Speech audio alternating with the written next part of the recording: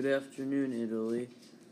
Today we will be discussing one of the largest earthquakes we have ever had here in Sicily. This earthquake happened in 1693 and is famous for the damage it did to Sicily and areas around it. Today we have a seismologist online that is going to tell us what he knows about this earthquake. Question 1. First off, how big was this earthquake? This earthquake had a magnitude of 7.4. This earthquake was the biggest earthquake Sicily had ever seen, and the size and length of it was overwhelming for them, since they were very unprepared back then. Question 2. The next question I have for you is, how many people died in this event, and also how much damage was done during the earthquake? Yes, like I said before, the Italians back then were not very prepared for things like this. The casualties were very high. Overall, around 60,000 people were killed in this event, and around 70 cities were destroyed. Question 3. My last question for you is, how long does the average earthquake last, and how long did this one last? Also, how long did it take for the Italians to rebuild? The average earthquake length is 10 to 30 seconds, depending on the size of it. The length of the earthquake in Sicily was a lot longer than normal because of its magnitude. Thank you for sharing your knowledge about this earthquake with us today. Goodbye. Bye. Hello from the sunglass store here in Italy. Come buy yourself a pair of sunglasses to protect your eyes from the sun's UV rays so you don't go blind. All sunglasses now only $6.99.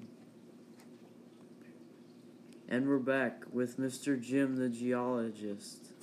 My first question for you is, what type of plate boundary is it by Italy? There are 3 types of plate boundaries: divergent, convergent, and transform boundaries. Divergent boundaries are 2 plates are moving apart from each other. Convergent boundaries are where 2 plates are colliding. Transform boundaries are where 2 plates are moving laterally past each other. Italy is part of a convergent plate boundary. Question 2. How did this earthquake occur? Many earthquakes happen in Italy because of the African plate that goes underneath the Eurasian plate. This earthquake was one of the biggest because of its location and the movement of the plates at the time. Question 3.